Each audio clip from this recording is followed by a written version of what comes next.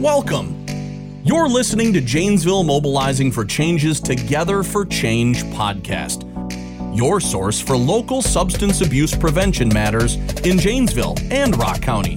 Here's your host, Aaron Davis. Good afternoon, and thank you for joining us. This is Aaron Davis, your host for Together for Change. I would like to welcome Erin Howell, a prevention specialist for Vivint Health.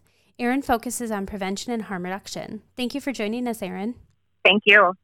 So today I'd like to discuss with you the impact that COVID has had on your agency and your clients and how Vivint has adapted to meet the needs of the people that you serve. So can you start by telling us about Vivint, the services you offer, and the great need for those services? Sure. So I do focus quite a bit on harm reduction services, which includes, but really isn't limited to, free and confidential or anonymous testing for hepatitis C, HIV, and syphilis. And then if there is a reactive test, we also work to link people to care. Additionally, we do PrEP, condoms, and then lubricant. And then we also have a LifePoint. It's the needle exchange program. So all of those services are confidential. Basically, it offers clean supplies and education at no charge. So we do our best to get as many used needles off the street and also provide sharps containers for people, provide free Narcan and training. All right, so I have a question. When you talk about harm reduction, first of all, could you explain to our listeners what harm reduction is and what you are trying to reduce the harm of? Sure. So basically, harm reduction is meeting people where they're at. So knowing that people are going to choose to do certain behaviors, whether or not, they're legal or illegal, and basically helping to make sure that with the case of just an example of like intravenous drug use, in that case, basically accepting that that is something that people will choose to do, and then offering them clean needles, clean supplies, and then the testing as well, which then prevents the spread of diseases. So really what you're trying to do is make sure that everyone is as healthy as they can be in the environment that they're in. Exactly. Right. That sounds wonderful. So is this something that you see a lot of?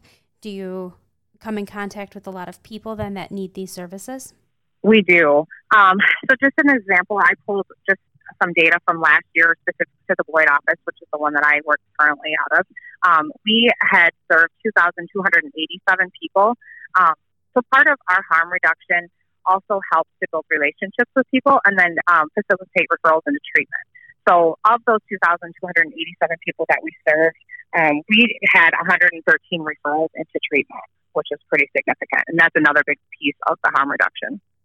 Yeah, because once you can meet them where they're at, like you said, then you can hopefully get them into that place where it feels safe for them to get help.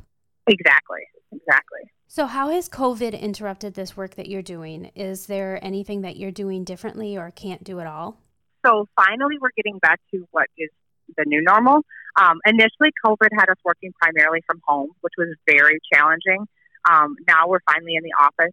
So currently our office hours are Tuesdays, Thursdays, Fridays from 8 to 4, and then we're also mobile on Fridays. To accommodate our clients during the COVID, we started offering oral HIV testing. But now we are back, because we're back in the office, I can still do testing in the office as well. So when you say that you're mobile, what does that mean? What does that look like? So we have a van that we drive. It is an unmarked van. It's basically like a soccer mom van. And it is full of supplies. So we can do drop-offs for people if they need certain items and they're not able to come to the office and get them. We do pick up shelf containers for people, which is a huge piece of what we do. We also do the testing as well. So if there's certain people that, again, are not mobile and they're not able to come to the office, we can do testing in that van and, making sure that we bring all the services to them. So it sounds like you're completely at the level of services that you were at prior to COVID starting. For the most part, yes. Actually, in 2 weeks, we will be back in the office 5 days a week, which will be wonderful. So then we will be completely full-time and back to where we need to be. That is wonderful because you hear a lot right now about overdoses and how they're spiking because everyone is separate. One thing that I've noticed with regard to LifePoint, we've been hearing quite a bit about the risk of people sharing supplies. And so then the spread of disease or, specifically hepatitis C, and not being able to test at that time was very challenging. So we're trying to get everybody in and, getting people tested and making sure that they are aware of their status. And you had mentioned too with the overdoses, according to the DHS website, they're predicting basically the overdose increase of like 117% with COVID right now, because our numbers have jumped so significantly because of not having services available, and then also knowing that the drug supply also was affected with the COVID-19. So when you say that the drug supply was affected with COVID-19, what does that look like? It's pretty scary, honestly. So there's a lot of people who are using things that they normally wouldn't, just because that's the only thing that's available to them. Also, there's people who are, I guess the best way to say it would be like new to the market. So they're selling things that are not, maybe they're misleading people as what they are. A lot of the supplies are cut with other things. So we're seeing quite a bit of fentanyl in supplies right now. One thing that we do offer as a part of the LifePoint program is fentanyl testing kits. So that offers people the option to test their supply and see if it has fentanyl in it prior to them. So are there any specific needs or services that have been identified as being greater or more prominent right now that COVID has disrupted pretty much everything? I would say definitely doing a lot more Narcan training for people and getting Narcan in more people's hands. That's definitely a huge need that we've seen. And then the testing piece, just making sure that everyone is able to be tested and know their status, and then get into treatment as soon as possible if they do have a reactive test. Okay. So we're going to take a really quick break. We're going to learn about adverse childhood experiences and trauma, and then we'll be back, okay? Thank you. Imagine a bear is chasing you through the woods. Your heart is pounding. Your mind is racing. You feel anything but safe. This kind of stress event ends quickly, but when children don't feel safe in their homes, schools, or neighborhoods, the ongoing stress can change their brains. Protect children from toxic stress by helping them feel safe and secure, model healthy coping skills, and reduce their exposure to serious stress. Learn more about toxic stress at jm4c.org. That's jm4c.org. All right, well, welcome back. Just before our break, we were discussing how Vivint has adapted to fit the current situation. Now I'd like to talk about whether future adaptations are coming. I understand that the CARES Act has increased the availability of assistance to high-need populations. Has this affected your clients? Well, for the most part, most of our populations that we're already serving are really high-need populations. We've worked really hard to ensure that everyone is treated, which includes our mobile services. Vivint Health actually has many locations all over the state of Wisconsin, and now we've got Denver, Colorado, St. Louis, Missouri, and then Austin, Texas. So with all of the different offices that we have in addition to the mobile, so we go all over the state of Wisconsin, whether it is really rural counties, to make sure that people are getting the treatment that they need. So for the most part, I don't think that will change much for us, just because that's been a huge focus already. All right. So what do you see as likely future services and needs, like new needs, perhaps, knowing the current public health crisis? I think the possibility that we might see an increase in infections, definitely offering as much testing as we can to identify those infections and then getting people treated so it's not continuing to spread. One huge piece of that had changed as of last July. So anyone that is positive for hepatitis C prior to July of 2019 had to they had to be sober in order to be treated. That's no longer an issue, so that's a huge thing. Just educating people of that in addition to getting them tested. So why did they need to be sober in order to be treated?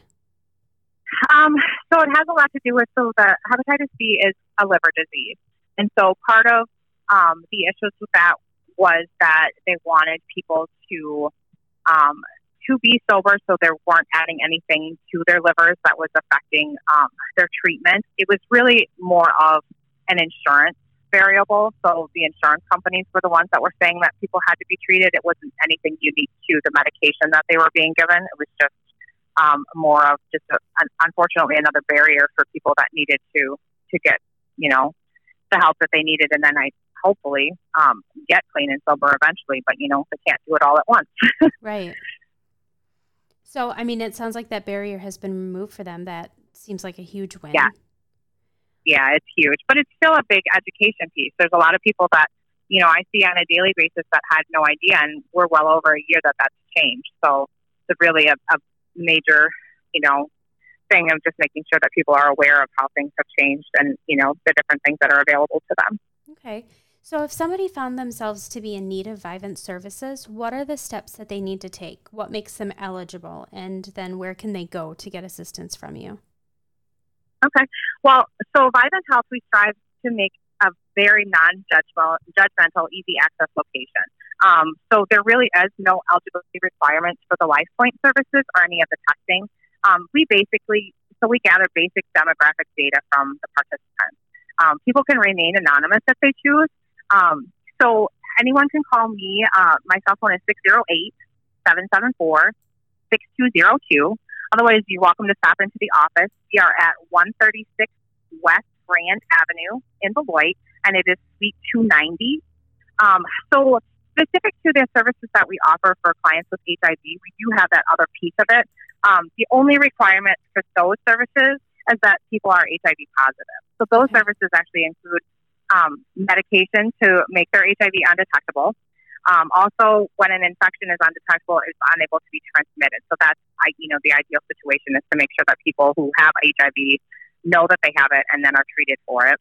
The other services for the clients who have HIV, it includes case management, dental, medical, mental health services, pharmacy, legal, and then housing as well. And again, if anybody has questions about those, they can contact us at 608-774-6202. That's a lot of services, and it's really heartening to hear that there are so many services available. One more quick thing that I would like to touch on is who is eligible to get Narcan, since there is an increase. Everyone. So everyone is eligible. It is free. The state of Wisconsin has a blanket prescription for that, so you do not need to have a prescription for, to carry the Narcan. We do train people in the office. I also do virtual training. I'm hoping soon we will be able to start doing trainings where I can actually come out to people as well.